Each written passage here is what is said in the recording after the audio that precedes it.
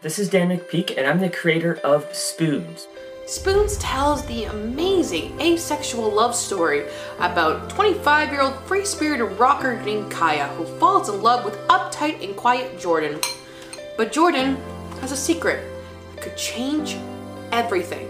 The story is not an autobiography, but I try to draw a lot from my own personal experience and the experience of other people in the ace community that I've met over the last few years. And with any spectrum when it comes to gender and sexuality, there are so many beautiful and amazing stories to tell. So, help us tell this one. If you're watching this on Facebook or Instagram, send this to your friends and your family. And check out our website and learn more about the project and how you can help. So please, help Spoons come to life. Please visit us on Facebook at Spoons Series, Instagram at Spoons Web Series, or go to our Kickstarter at kickstarter.com/projects/Dan McPeak/Spoons. Well, hi, and welcome to another episode of Endeavors. Thank you for letting me cross-promote as I try to get my web series on asexuality made. We have a campaign that's running for another 3 weeks, and we are trying to raise $30,000 in total. So any little bit helps. As I said there, you can go to our Facebook, Instagram, or our Kickstarter, kickstarter.com/projects/Dan McPeak/Spoons to donate. And we've got some pretty sweet rewards if you pledge. For the next 48 hours, we are doing a poetry reward giveaway. Pledge $40 more, and I will write you a personalized poem. But this is a podcast. This is not about my web series. This is not about my Kickstarter campaign. This is not about raising money. This is about Marshall Pynkoski today, who is the artistic director of Opera Atelier in Toronto. And Opera Atelier has a new show coming up, Angel, which is streaming 7 p.m. Eastern this Thursday evening, and you will have access to the stream because it's live streaming on Thursday. And you'll have access to it until November 12th. Angel marks the culmination of composer Edwin Huizinga's commission for the company in association with associate composer Christopher Lagan. The 70-minute film will include stage direction by Marshall, the full corpus of the Artists of Atelier Ballet, and choreography by founding choreography director Jeanette Lajeunesse Zing. Some of the featured singers include renowned soprano Misha Berger-Gosman, tenor Colin Ainsworth, soprano Morel Asselin, baritone Jesse Blumberg, soprano Megan Lindsay, baritone John Tibbett in his Opera Atelier debut, and baritone Douglas Williams. As I mentioned, Marshall Pynkoski is the founding artistic director of Opera Atelier, and his love began particularly with the 17th and 18th centuries of music, theater, and dance.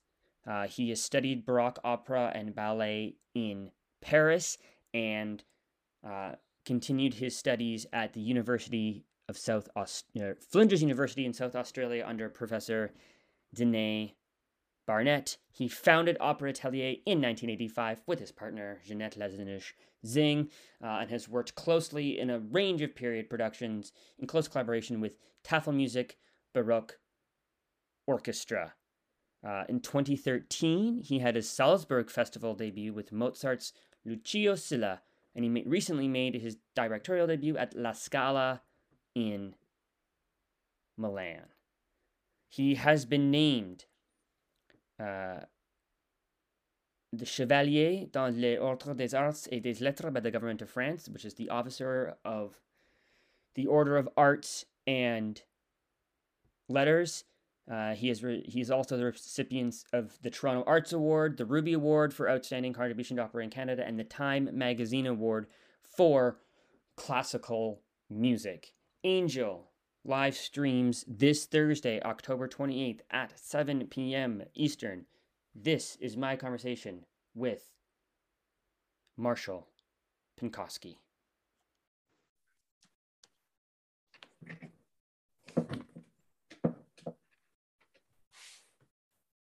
All right. Marshall Pynkoski, hello. How are you this morning? Great, thank you. How are you? Doing all right. It's fall is definitely here. I'll tell you that much. Yes. Are you a fan of the fall? Yeah. I definitely don't like it super cold. I definitely don't like it super hot. I very much am a product of my West Coast upbringing. You are, yes. You see, I'm a huge fan of the fall and the winter. I just love a snowstorm. But that's my East European background. My father always said you should be on a horse in Siberia in a snowstorm. That's your roots. So I don't know. It seems to stick. I mean, I do like the snow. I love the crisp crinkle of a snow. But I was working on a Netflix show this past February. And Victoria had the largest 3-day snowfall we've ever had. And I had to work out in it, basically stopping our traffic for 3 days. It was about 40 hours. Wow. And, there comes a point when it's just too much snow. Yes. There's just comes a point where just like, I can't, I don't, yeah. So, but I do like winter. Yeah, it's great. I'm curious for you, as someone who has such a movement and physical based art form, how you prepare for, changing seasons and how that might affect your rehearsal process. It doesn't affect our rehearsal in particular, because of course we're always in a completely enclosed environment. We rehearse in studios that are usually deep in the interior of a theater. And so, our singers, our dancers, they do in the winter, they do need to have more time to warm up and prepare themselves. But other than that, it doesn't have a huge impact. I find that people have more energy in the cooler weather, even if they prefer the hot weather. The hot weather, I think, slows things down. The humidity is better for singers for singing. The dancers love feeling warm. But my observation over the years has been when the weather is cold, people are like squirrels. They start moving fast and they start picking up fast. And that's what I like to see. I like to be in a rehearsal environment where things are moving, where people are well prepared, and we keep things going. In an art form that is very, very collaborative, how have you had to change your practices, change your dynamics at all with, during the pandemic and with all the physical distancing that has been happening? Well, the physical distancing has been a tremendous challenge, without a question.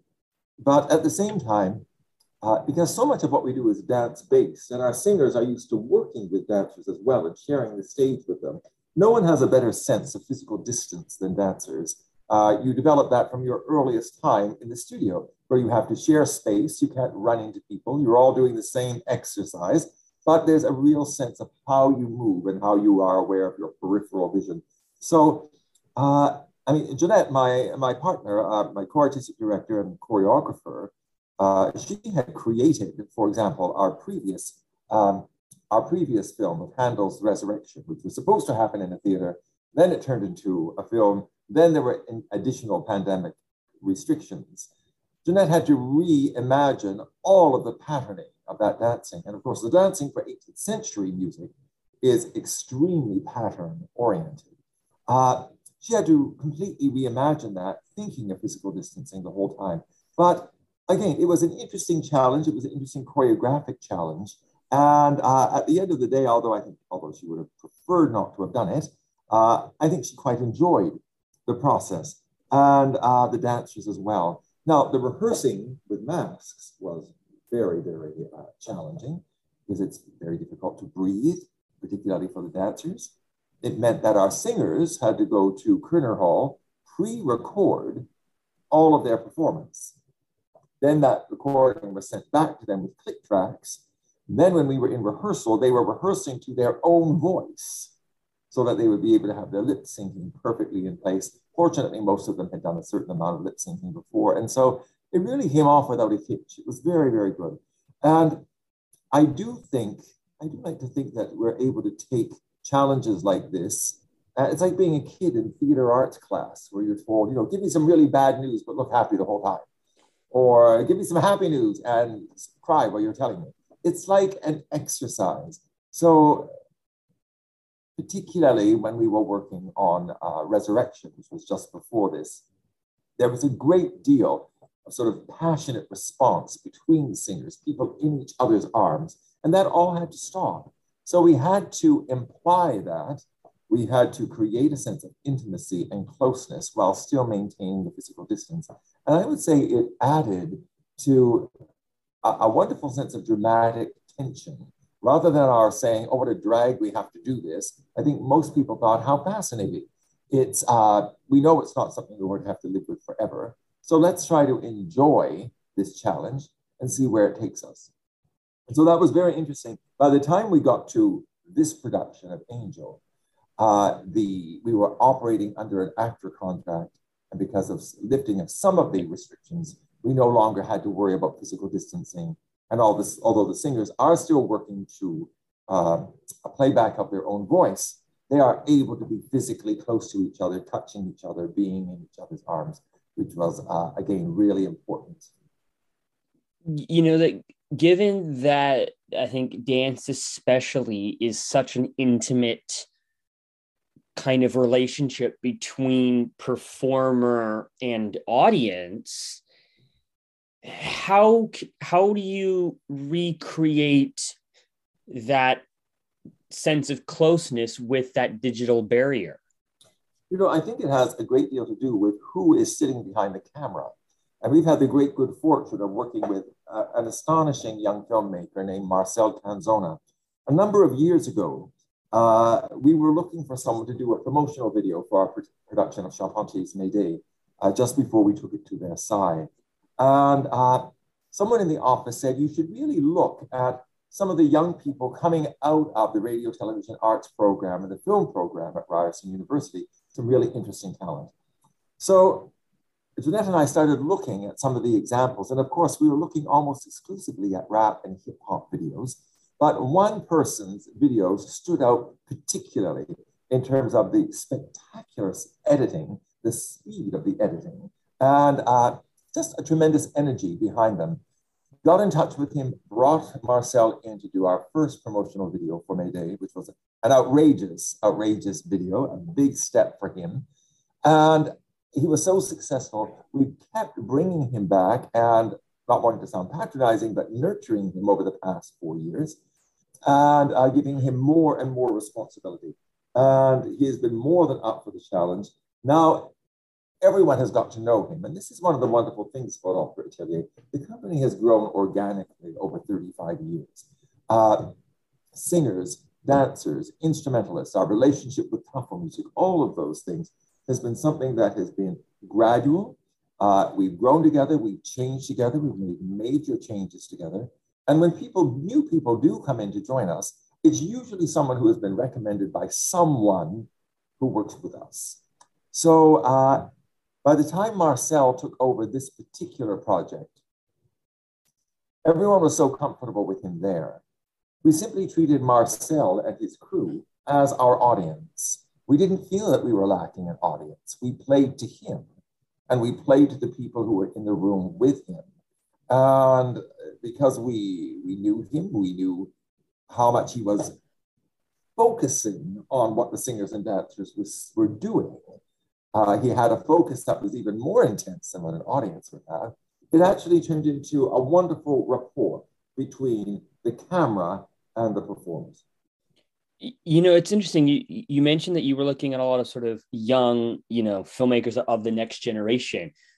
And I'm curious, I think it for a lot of people, dance, especially classical dance and big choral music, is entertainment for maybe a slightly older generation, maybe a slightly wealthier generation in comparison.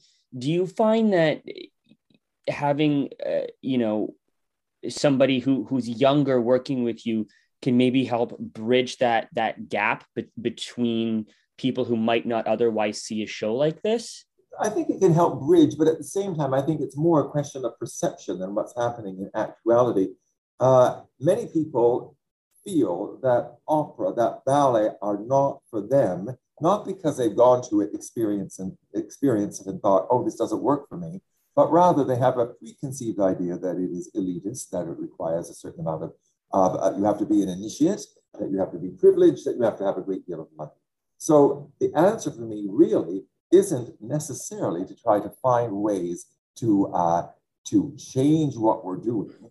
It has much more to do with how do we lure people in and young people in so they can actually see and make an informed decision. Because we find when people do come to the productions, invariably the response is extremely positive. We do have a remarkably young audience for what sounds like an extremely elitist art form at Opera Italian. We always have had a particularly young audience. That's here and when we tour. And of course, we have the busiest international touring schedule of any theater company in Canada. We're on the road a great deal.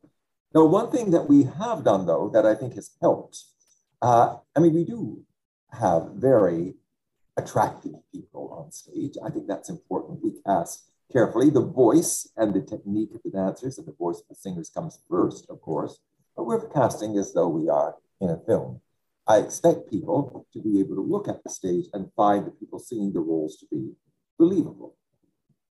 But also, interesting thinking in terms of an elitist art form or an extravagant art form, we have always looked at the great advertisers who are selling luxury items as a takeoff point. Because at the end of the day, although I feel as though theater of any type is something that's necessary for life, that's speaking as a theater person who's been in theater for his entire life.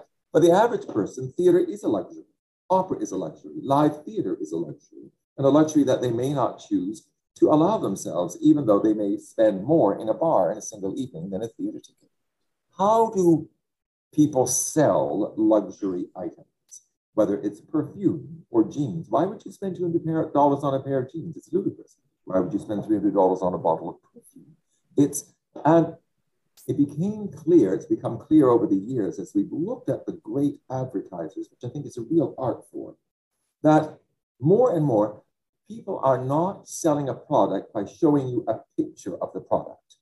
They are selling you an idea, saying, you will feel like this if you wear this. You will have an experience like this if you buy this product. No one is going to hold up a dress and say, buy this dress, it's $5,000. But if you create an atmosphere that says wearing Armani makes you feel like this, wearing Dior makes you feel like this. Well, 3/4 of the really great ads that are out there, people are frequently not wearing clothes at all. It's not about the clothing, it's about the idea behind it. Look at the stupendous success of the Gap ads they've changed now over the past 3 or 4 years. But before that, Gap wasn't. It's ostensibly about clothing, but it was about beautiful young people and beautiful bodies. And we really explored that ourselves, not sort of gratuitously, but a great deal of the Baroque and early Romantic repertoire is extremely sensual and sexually oriented. I think it's important for people to realize this repertoire, what you find in the later 19th century is a reaction against the Baroque. The Baroque world was a world that was extremely sensual and accepting of the fact that we are sensual, sexual beings. So people often think, oh, if it's even older than Puccini, then it must be even more staid, but really quite the opposite. So we've tried to show that in our advertisement and how we reach out to people. This idea of luxury harkens back to, the big sort of the first little while of the pandemic. There was a big discussion about whether or not the arts are or should be an essential service, because people wanted Netflix, nobody was making these shows. But we obviously wouldn't put ourselves in the same breath as, nurses and frontline responders. Where do you fall? Can something be both a luxury and an essential service? Absolutely, it can. Our whole healthcare system is a luxury. It's also an essential service. I mean, we decide what we can live with or what we can't live with in terms of health. We make decisions that people in third world countries, they don't even have a chance to make that decision. So I think we need to realize what we consider health, what we consider necessary, is extremely subjective. We're speaking as extremely privileged North Americans or Europeans when we're talking about that. That being said, I do think that the arts are an essential, should fall under the category of an essential service. I think that we need to realize we need to minister not just to people's physical well-being, we need to minister to their intellectual, their emotional, and even their spiritual well-being. And that's precisely what the arts do. Perhaps not for everyone, but then a daily or a yearly trip to the doctor isn't for everyone either. But you need to have that option there and have it in place, particularly in times of extreme duress like we've just been through. Because suddenly the arts can reach out, they can speak to people, they can give them comfort, they can give them a focus that they perhaps would not have looked for in a more relaxed environment. We feel that we built our audience enormously during the period of the pandemic, simply because by film we've been able to reach out to more people. And I feel that there's been a greater variety of people looking for something to fill a void in their lives at this time. A void that usually has been filled up with simply the daily grind of jobs we don't particularly like, stuff that takes up all of our time, and suddenly all of those things were gone. And it's like people suddenly retiring and thinking, great, now I can play golf. But are you going to play golf for 20 years? I mean, people start to fall apart. And I think that started happening during the pandemic as well. People did start falling apart. Relationships started falling apart. And I think the arts are something that can knit that together for us. It's funny. People were always, after the first year, everyone was like, I don't have anything else to watch on Netflix or Amazon or whatever platform they own. How do you think you've been able to connect with sort of the Netflix generation, if you will? I think it's partially because what we are presenting is something that is highly unusual. Remember, we're not producing Giselle and Swan Lake and Madame Butterfly and Forza. We're producing repertoire for the most part that is highly unusual. And that in itself is interesting to people, that they're suddenly encountering music, they're encountering dancing, they're encountering ballet that they have never encountered before. Sometimes interpreting stories that are extremely well known to them. But the very fact that it is new, I think gives a certain interest and a certain edge to what we're doing, as opposed to finding more and more outrageous ways to recycle extremely well-known repertoire. That's not to say I don't love well-known repertoire. I mean, Opera Atelier has been producing Mozart for a long time, but the very fact that we're producing Mozart on period instruments instantly makes it intriguing. That in itself, people thinking, well, what is a production on period instruments? What do you mean by period instruments? Why would you do it? And to get to the people that they understand, it's not about being a museum. We're not making believe we're stepping back in time. I would love to step back in time, but I have no intention as an artist to try to recreate what someone else did. That's something to happen in a laboratory, not in a studio as you're rehearsing. But rather, we're taking a look at the past to see if there are techniques and things that have been lost that we can use now to challenge ourselves in new ways. No one is playing a violin with a Baroque bow because they want to make believe they're Mozart. They're using a Baroque bow because they want to bow in a different way to create a different sound and a different dynamic. And that's true across the board, how we are behaving as actors, as dancers, as singers, as designers. We want to challenge ourselves, and rather than simply gratuitously trying to make something more and more outrageous until we get to the point that we run out of outrageousness, we want to try to be coherent, but still do something new. And coherence to me is something that's very important. And I think during the pandemic, it's being particularly important. You talked a lot about Baroque, and I know you all have always had a strong interest in sort of 17th and 18th century music. It comes sort of just after the Restoration, kind of during the French Revolution, Charles II, Napoleon, very interesting period in sort of European history. Big, fanciful sort of wear. Musically, what do you like about that era and sort of that style of music and culture and presentation? There are several things that appeal to me in particular, and they appeal to me and to my partner Jeanette even before we had any thought of having an opera or a ballet company. First of all, I love the dynamics of the music, of Baroque music. And when I first encountered Baroque music being played on period instruments, it was about 38 years ago when I heard Tafel music for the first time. And someone had given Jeanette and me tickets for free. We had no idea what we were going to hear. And so we went in as absolute novices, just knowing that we were going to hear an orchestra. And it was something of an epiphany. The orchestra came out on the stage, sat down. We didn't know they were playing period instruments. And for the uninitiate, other than a harpsichord, it looks pretty much like a normal orchestra. Except everyone sat down and started tuning. And then as you waited for the conductor to appear, because as dancers, of course, conductors are your lifeline, to our amazement, this large orchestra, everyone looked at each other, took a breath, and launched into some extremely complex and extremely exciting music with no one conducting. That in itself was a revelation, that suddenly you had an orchestra of people where no one could think, oh, I'm second violin, or I'm sitting in the back. I don't really matter. Everyone mattered because everyone had to make music together. Everyone was literally and figuratively on the edge of their seats. It was like being in a jazz concert, a really great jazz concert where people have to be on the same wavelength the entire time.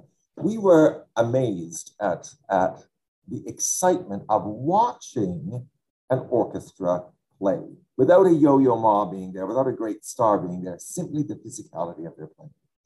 We also, though, as dancers, we both had strong theater and music educations, but we suddenly, attending Tafel music more and more, we suddenly started to read the program notes and realize we were hearing music from operas and from ballets we had never heard of before.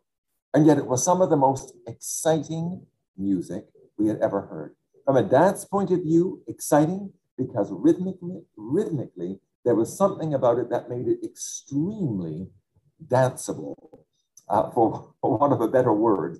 There was a wonderful driven quality about so much of the music that lent itself to dancing and to a particular style of dancing. But the vocal music as well, to me, this is where the big divide happens. The vocal music of the 17th and 18th century, but particularly the 17th and 18th century, reflects text in a way that the 19th century lost touch with. That's not to say there's something wrong with the 19th century. They were trying to do something else. They were looking at long vocal lines. The text became less important. The emotional content became more important. But the text for a Baroque opera is practically the same length as a play by Racine. It's words and words and words, exactly like the earliest opera, Monteverdi, which is text-driven. And it's the fact that the Baroque music is so text-driven that I find so thrilling. It means that singers cannot just focus on making beautiful sounds and taking for granted that they're going to carry people on a wave of sound. It's about delivery of text. It's about storytelling. And singers have got to be great actors, not just people who have beautiful vowels. Nothing against beautiful vowels. But if you are going to be performing Charpentier, Lully, there has to be a connection with text that is every bit as strong as any straight actor on stage. this also has, again, an enormous, enormous appeal for us. And then learning more about the Baroque dance. I mean, first we went to New York to the Library of Performing Arts to find out more there. Then we moved to Paris and had an extended period of time there where we were able to work in the archives of the Bibliothèque Nationale, the Comédie Française, discovered more about the dance notation of the period, more about the dynamic of the dancing of the period. And it took us into a whole different world kinetically than that of classical ballet. Although we both began in classical ballet, this added to that body of knowledge in a very exciting way. You mentioned text. I remember when I was in theater school, my teacher would always talk about, connotation, denotation, subtext, and even, diction. You mentioned vowels and consonants. How much, I guess, text or textual work, textual massaging, if you will, do you do with the singers in a lead up to a performance like this? An enormous amount, particularly when we are dealing with French repertoire or Italian repertoire, but the French in particular, we always have a French coach, but a French diction coach, an expert who comes and works with us, a very dear friend who is a director who lives in Paris, Charles D'Amelio. And it really is a question of deconstructing the text, not so much to look for subtext. I'm not really interested in subtext, besides it hadn't been invented at the time. Subtext didn't interest people in the 17th century. Anything you needed to know, the actor told you. And if they were thinking something, they would say it out loud in a soliloquy. Subtext was, it's not that they didn't have the sophistication. It had no interest for them. They would have said, why? If there's subtext, then we'll say it out loud. And if we don't say it out loud, then obviously the audience doesn't need to know. And so this, anyway, I'm getting off of your question. We bring text experts in to make certain that people are delivering the text with the clarity and the declamation that would be necessary if they were speaking the text. And that's what we do before we even add music. In fact, frequently, we insist that our singers continue speaking the text for their recitative in rehearsal while the accompanist is knocking off chords behind them as they deliver that text. So it requires that the singers take enormous freedom, that they take that text, and the text is where you begin. It's not where you end. And then it's up to them to take that as actors and take it elsewhere, and for the orchestra to follow them. That means you need a great conductor like we have, David Paulus, who frequently puts his baton down and sits down and says, well, I'm with you in spirit, but it's really between you and the orchestra now, and I'll pick up when this difficult section begins. William Christie, the great founder of Les Arts Florissants and one of the great interpreters of this repertoire in the world in the 20th century, he delivered a very interesting lecture at the Juilliard in which he held up a page of recitative, of 17th century recitative. And he said to the student, this is an incomplete document. It's a brilliant document. It's an attempt, perhaps a rather crude attempt, to try to recreate the inflection of the speaking voice, but it only becomes complete when the actor takes it as their takeoff point and fleshes it out in terms of declamation and dramatically. And this puts a tremendous onus on the singers. And we have very long rehearsal processes. When people come to us, they know they're going to work long, they're going to work hard. And many singers say, I can afford to sing with Opera Italiana only once a year, because one contract with you, I could fit in two contracts with another company. But they do come back to us because the challenge is so thrilling. You were mentioning stars. I know you do have, well, you have many stars, but at least one person who at least a non-opera fan would probably recognize in Misha Brugger-Grasman. Yes. How did she become involved in this? Well, we've worked with Misha for more than a decade now. And interestingly enough, Misha has this insatiable imagination. Misha wants to do everything. She wants to explore everything. She wants to look at all types of music. If she sees something that thrills her, she wants to be part of it.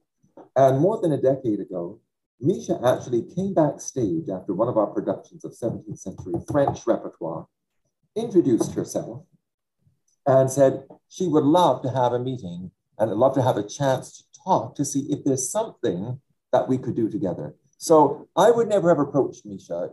I thought that financially, her schedule, everything, that she would be completely impossible to book. But it started a dialogue in terms of what was interesting to her, both in terms of the Mozart repertoire, but other repertoire as well, Gluck in particular. And Misha was our Elettra in our first production of Idomeneo, a stupendous success as a production, and also for her, for which she won a Dora Award. And it began a wonderful relationship that continues to this day. Misha works with us a great deal. She also is our artist in residence for a second year in a row and artist advisor to our board of directors. So on so many levels. And if you can imagine, Misha's commitment is such. When she was getting ready for Elettra, she was also making her debut in London, in England, with a major orchestra there. I believe it was the BBC orchestra. So she was very, very taken up with that. And at the same time, she wanted to be able to continue working on Elettra as often as possible. And she asked if Jeanette and I could meet her in London. So we took our holiday that year by going to London, renting a large studio, and a harpsichord and a harpsichordist. Every day when she was not rehearsing with the BBC orchestra, Misha spent 3 to 5 hours with us for 2 weeks, working nonstop on that role and working on the staging for that role. So that sort of commitment and that degree of energy is, I think, extraordinary. And even after more than 10 years, it's the same degree of energy and commitment that we get from Misha, no matter what we do together. How does something like that then, rub off on the rest of the performers and even the rest of the crew? Just having that person that's, so dedicated. Well, I think Misha walked into an atmosphere where that sort of dedication was part and parcel of the culture of the company. So more than anything, the relief was that as we got to know Misha, that although she was an international star, she was someone who continued to rehearse with the same values as what were so important to all of us. So Misha never comes in feeling that she is different from anyone else. And I must say, many of our other singers also have very exceptional international careers. And so I think they're on the same wavelength. Everyone is there for the same reason. And there is no favoritism for anyone, as you would find often when you are working with big international stars. Certainly the occasions that I worked with people who were in sort of a major league. Sometimes I found there have been people who worked as hard as everyone else. Other times there are people who wanted to be treated with enormous care and deference, which is boring and makes it far more difficult to achieve the things you want to achieve. Misha is a true artist through and through. What she really wants is to be in the studio and rehearsing. That's what she loves more than now, Angel, which is the piece that's upcoming here, it sort of includes both John Milton's Paradise Lost and poetry by Rainer Maria Rilke. Talk to us a little with obviously new translations that you've commissioned. Yes. Talk to us about that, because Rilke is something I can definitely see with opera. Just given when he lived, he's German. He's very imagistic.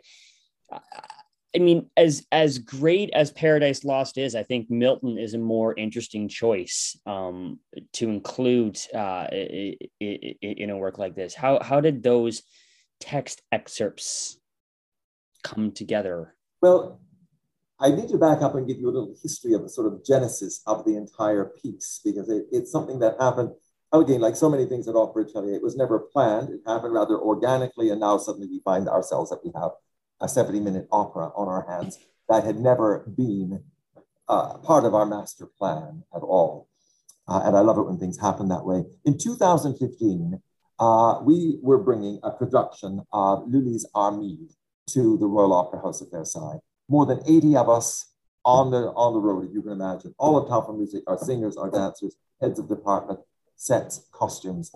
And that is that great opera about the Muslim warrior princess and the Christian knight, Bruno, and their impossible attraction to each other. And Jeanette and I arrived first in Versailles, and we arrived on the day of the massacre in the Bataclan nightclub, that terrible terrorist attack. We were unaware that it had happened. We received a phone call in our hotel room from, I believe it was the chair of our board, telling us that this had happened, that Paris was shutting down, that it was an extremely dangerous situation, and they thought that we should all come home and not before. Jeanette and I put a hold on all of that and said we didn't feel comfortable canceling. We needed to know more about the situation. And as we found out more, indeed, there had been no exaggeration. All major cultural institutions were closing. And it was a crazy atmosphere in Paris and in Versailles at the time. Nevertheless, I'm very proud to say that all of our singers, all of our dancers, all of Top of Music made the choice to get on planes over the next 2 days and come to join us anyway, despite the warnings that it was not a good idea to be there. It was an incredible opera to be producing at the time, given the attack that just happened. And we were producing an opera about the Muslim and the Christian world and the collide between those two worlds. In fact, our set designer, Gerard Gauci, had created a fantastic togra, and he had brought in a specialist in Persian script to create some of the designs for us. When the curtain went up on the production, there was an audible gasp in the audience. It was like we had planned it. And we were the first company to produce in the Royal Opera House after the terrorist attack. And it was a big deal. It was seen as an act of great solidarity on the part of Toronto, on the part of Canada. And after the opening night, as a thank you, the director of the Royal Opera House, Laurent Brunet, invited us to have a photo shoot in the Hall of Mirrors, which is very, very unusual to be able to use it. The security is so tight. And on the way there, we were passing the Royal Chapel, one of the most beautiful chapels in the world. And they have concerts there on a regular basis. And he asked if we would like to return with another production, but also to do a concert in the Royal Chapel in 2017. It's an incredible honor. We were the first North American company to perform in the chapel. And 2017, as you know, coincided with the Canada 150 celebrations, and we became part of the official Canada 151 celebrations in France. And we thought this is the time for us to look at something uniquely Canadian. We had got to know Edwin Huizinga, great Baroque violinist, but a real crossover musician. And we asked Edwin if he would create a piece of music that would be a pas de deux between him and a dancer. And one of our dancers, Tyler Gledhill, a wonderful Baroque dancer, a wonderful 8 years of training at the National Ballet School, but essentially a contemporary dancer now. And they created a pas de deux that was like an angel and an instrumentalist working together, literally physically working together as Edwin played. And that became part of our presentation that was an hour and a half long, of dancing and singing and some original music in 2017 in the Royal Chapel at Versailles. It was such an enormous success. They asked if we would like to come back and develop it still further a year after that. And that's when we started adding vocal music and decided that we would look at the poetry of, now I pronounce his name Rilke. I'm not sure what the correct pronunciation is. But Rilke is a poet that Jeanette grew up with. Jeanette is Swiss, but like so many Swiss children, she grew up with German lessons, with French lessons on a regular basis. Her mother was a linguist, and Rilke's poetry, when she hit her teens, was something that she was used to reading, and she introduced me to Rilke and his mystical poetry. it had an enormous appeal for Jeanette and me both. And we chose one of his poems about an angelic visitation and asked that be developed as part of the original composition. So we wanted to have something that would link to the pas de deux. Again, a marvelous success, something really thrilling. That was for a baritone, for Jesse Blumberg, and also for Mireille Asselin, a Canadian soprano, powerful music, all of our dancers. And it had suddenly turned into something that was about 20, 25 minutes long. It became clear after that we were onto something and should continue developing. We continued looking at Rilke's poetry about angels. And of course, there was so much and this wonderful symbolist poetry. We continued developing it, and we started using it as an opener for productions in Toronto, in Chicago at the Harris Theatre for Music and Dance, and we had our debut there, and in Versailles, now in the Royal Opera House. As it became clear that this was going to turn into a major work, it also seemed clear to Jeanette and me, to David Fawless, our music director, that wonderful as the Rilke was, you couldn't have an entire opera based on that because the narrative, the sense of narrative isn't strong enough. Rilke is about impressions. It is symbolist. We had to have something that would start to hold the story together. And that's when we turned to Milton and Paradise Lost, because of course, Milton is the great English storyteller. And as much as Rilke is free form, Milton pulls everything into a coherent storyline. And we thought to marry these two things together, we're not trying to create a work that has a beginning, a middle, and an end. It's a very open, impressionistic work. But we are dealing with stories, with myths or histories that come from the Jewish, the Islamic, and the Christian tradition. When you listen to those, when you look at those excerpts, it seems, we're looking at Christian stories, but these stories are actually common to all three of those traditions. And so we are beginning with the fall of the rebel angels, which is described in all of those traditions, and the expulsion of the most beautiful angel in creation, the most beautiful creation of Lucifer from heaven. And we work from there, we work our way through to a particular point in history. And the fall of man and the potential of redemption for mankind without being explicit. You mentioned all these, Judeo-Christian traditions. And I do think opera definitely has a long history of utilizing religious stories, religious allegories. Yes. How do you make something that uses religion or uses religious stories without making it a religious piece? And that's an interesting question. And of course, it's not a liturgical piece at all. But I think it's about not being overly specific. And this is where Rilke comes into play. Because of course, when you're dealing with these sort of heroic stories, you are dealing with stories that are common to virtually all cultures. You're dealing with stories that are literally prehistoric stories that have been handed down by word of mouth until they actually start being written. Anyone who reads the Psalms cannot possibly read them without being struck by the fact you feel as though you're reading Homer.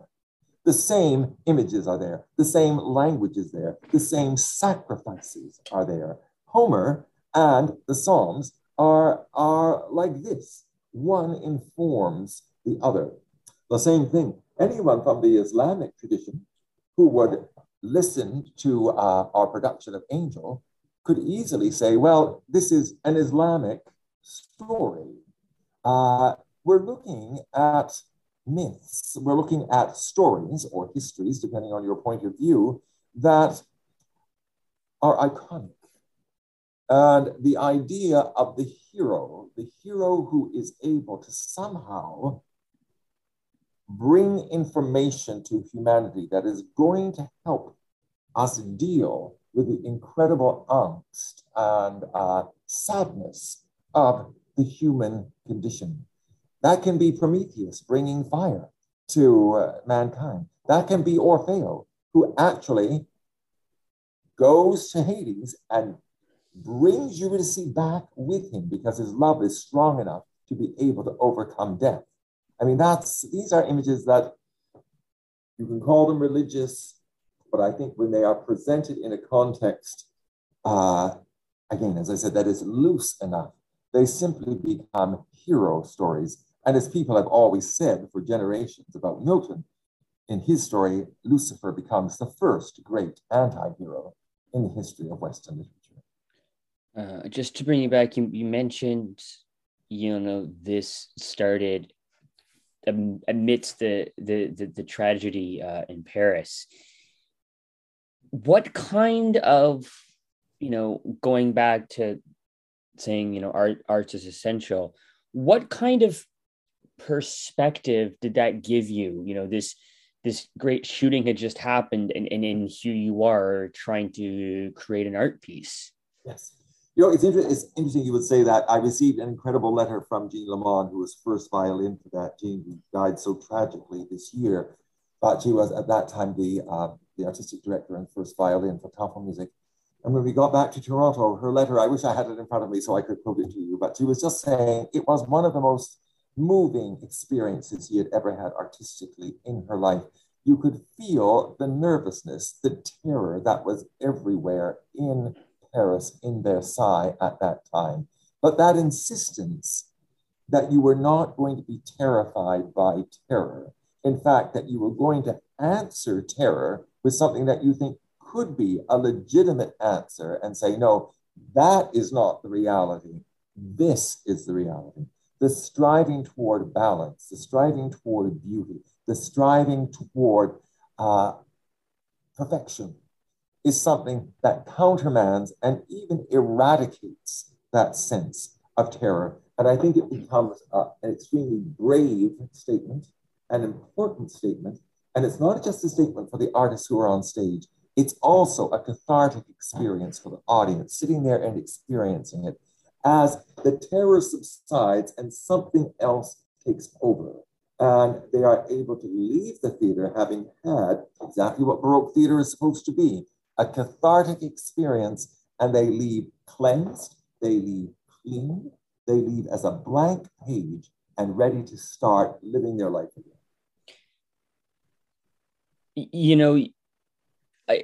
In a way, I see some parallels with what's been happening the last year and a half. Everyone, whatever side of whatever debate you sit on, people are always saying we're living in fear. They use fear to, advance whatever agenda they might have. Have you been able, or how do you go about finding an equilibrium when there's sort of so much of that noise going on?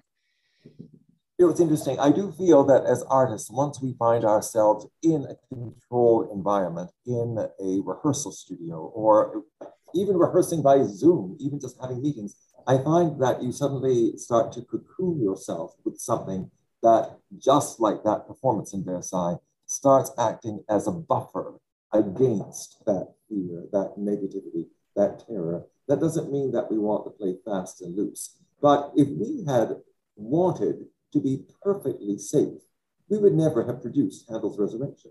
We would never have produced Angel. Every step of the process was a risk.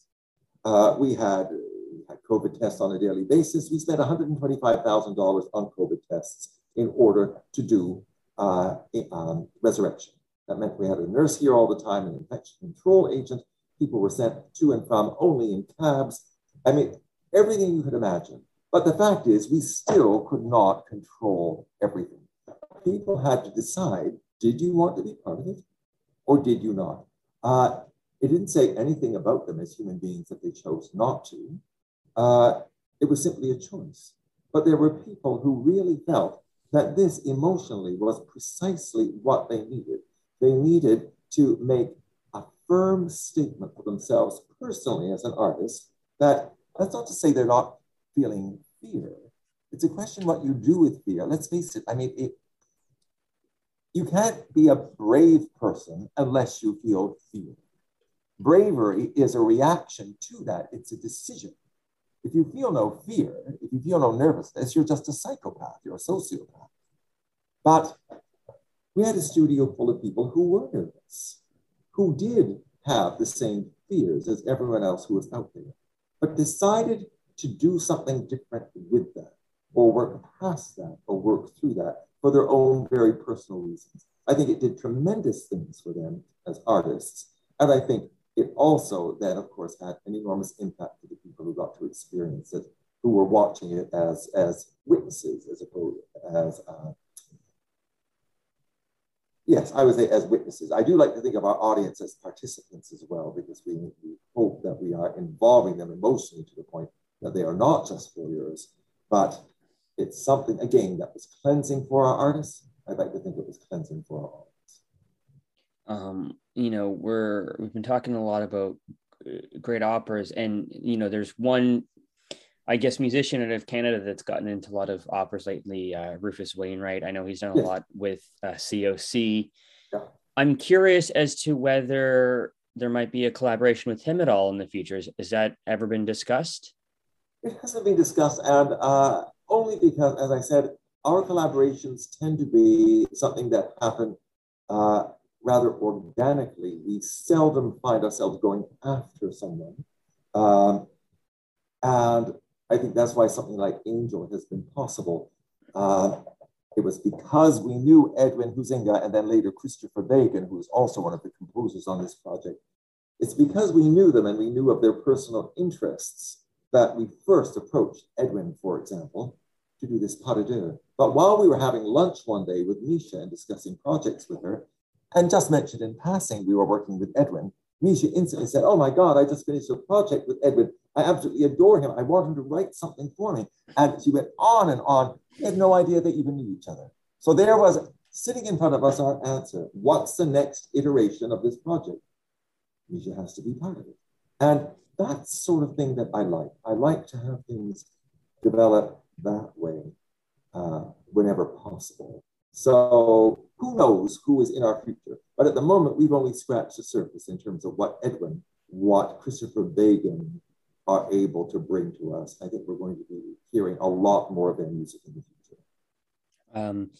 You dedicate this performance to Jean, who you've mentioned a couple of times.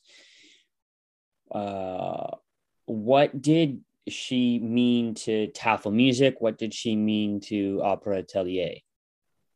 You know, the period instrument movement, to begin with, on a very technical point, simply would not be what it is. It would not have had the international impact that it has had, the period instrument music in Canada, if it were not for Jean Lamond.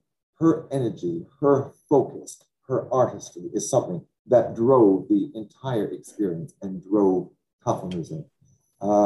She was integral to how the period music, how the original instrument movement grew and developed over the past 35, 40 years. Certainly, I mean, Jean was the first person to put together a small orchestra for Opera Atelier when we did a production of Bach's Coffee Cantata at the Royal Ontario Museum. Just a few people on stage experimenting. Jean came in for free. She brought in other people with her, including Christina Mahler, her partner, for free. And again, that fierce imagination and commitment where she was there to assist us in helping Opera Atelier become sort of a viable organization, or rather musically. She also introduced us to David Follis, our music director of the last 35 years. She's been integral to what we've done virtually every step of the way. I can't possibly think of Opera Atelier without thinking of Jean. I can't think of Tafel music without thinking of Jean. She'll always be a presence and someone whose life will continue to have an impact on now just the music scene in general, because now we're not just talking about early music. You go and listen to the Toronto Symphony's production of Messiah, things are happening on stage that would never have happened 30 years ago. They would be the first to admit it. We have all learned from each other. Jean was the person who finally got everyone to think, we're all swimming in the same soup. We're not in different camps. Let's learn from each other and explore with each other. That's why we're going to be exploring late 19th, early 20th century repertoire with Tafelmusik next year. It will still be period productions. You can have a period production of Stravinsky. You can have a period production of Debussy. What does that mean? We look at what they know, what they knew, not just where they were going, but where they came from. If I listen to Debussy, if I listen to Ravel, if I listen to Ronaldo Hahn, I hear 17th century French music. That's integral to what they were able to create. And if we have an orchestra that's used to interpreting that music, and we move into late 19th, early 20th century music, we're going to have a very different experience in what you find with the Orchestre de Paris, wonderful as they are, playing Pelléas. On that note, where do you draw a distinction of where, I guess, sort of period music ends and modern music begins? Is there? No, I make no distinction whatsoever. I think some time ago, we redrew the map in terms of what was a period performance. If you can imagine, 20 years ago, when we produced Mozart's The Magic Flute on period instruments, it was the first time a staged production had happened in North America. It created so much dissension and such a sensation in Toronto. We had no idea what we were getting into. People from CBC waiting outside to interview people as they were leaving. Scalpers selling tickets for people as they were coming in. And also some furious responses from the mainstream at that time, people who said, if you continue pursuing this repertoire, standard repertoire, we'll let our displeasure be known at all levels of government that it's a misuse of public funds. You shouldn't be doing it. You should be doing ancient repertoire. And even then we were arguing, but a period production of Mozart, there's nothing to be afraid of. We're just doing something differently from what you do it. And so imagine 20 years ago, Mozart on period instruments was unthinkable in this country and in North America, at least in the stage production. We've continued pushing from there into the 19th century repertoire, then into Gluck. We had a marvelous production of Freischütz a number of years ago, which was really thrilling. We are definitely moving into 19th and 20th century production. I want to do a period production of Carmen and get back to what was the thought behind Carmen, that extremely French opera. It is not a Spanish opera at all. It's a French opera.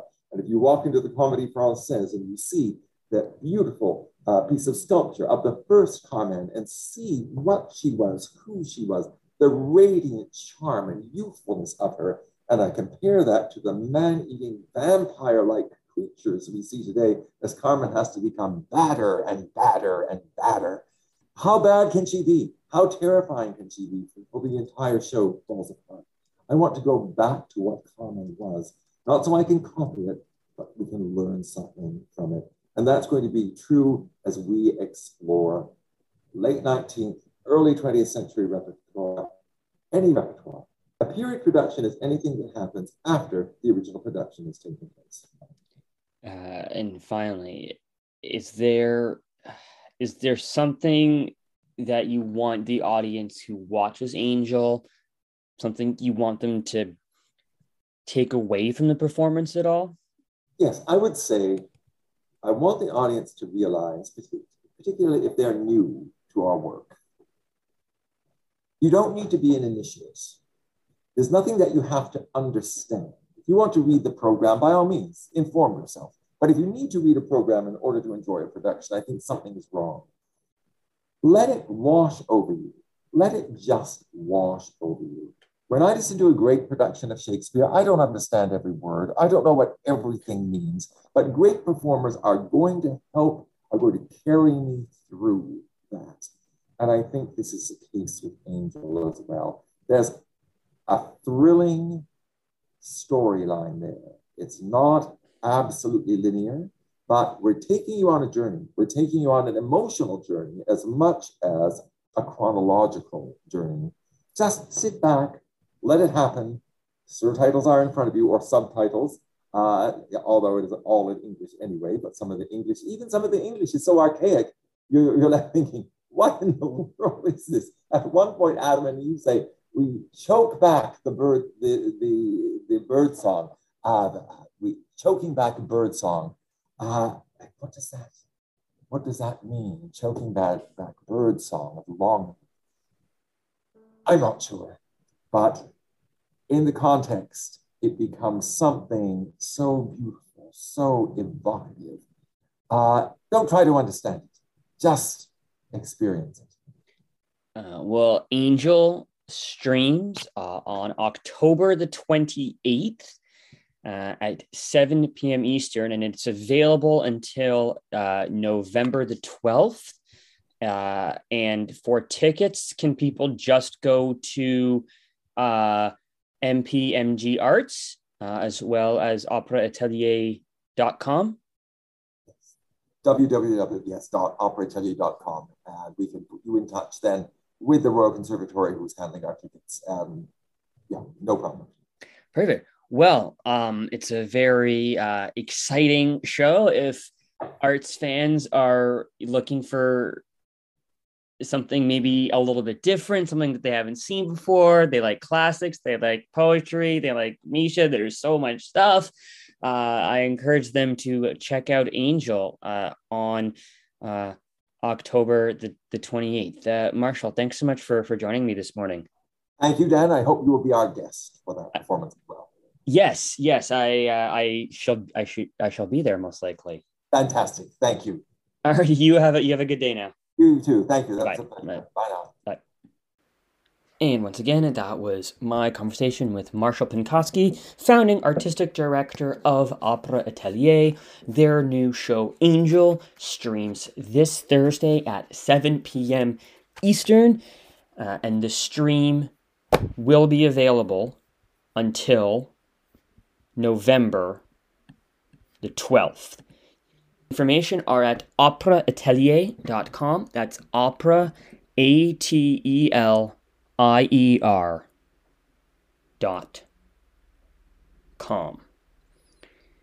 Thanks for tuning in. I'll see you next time.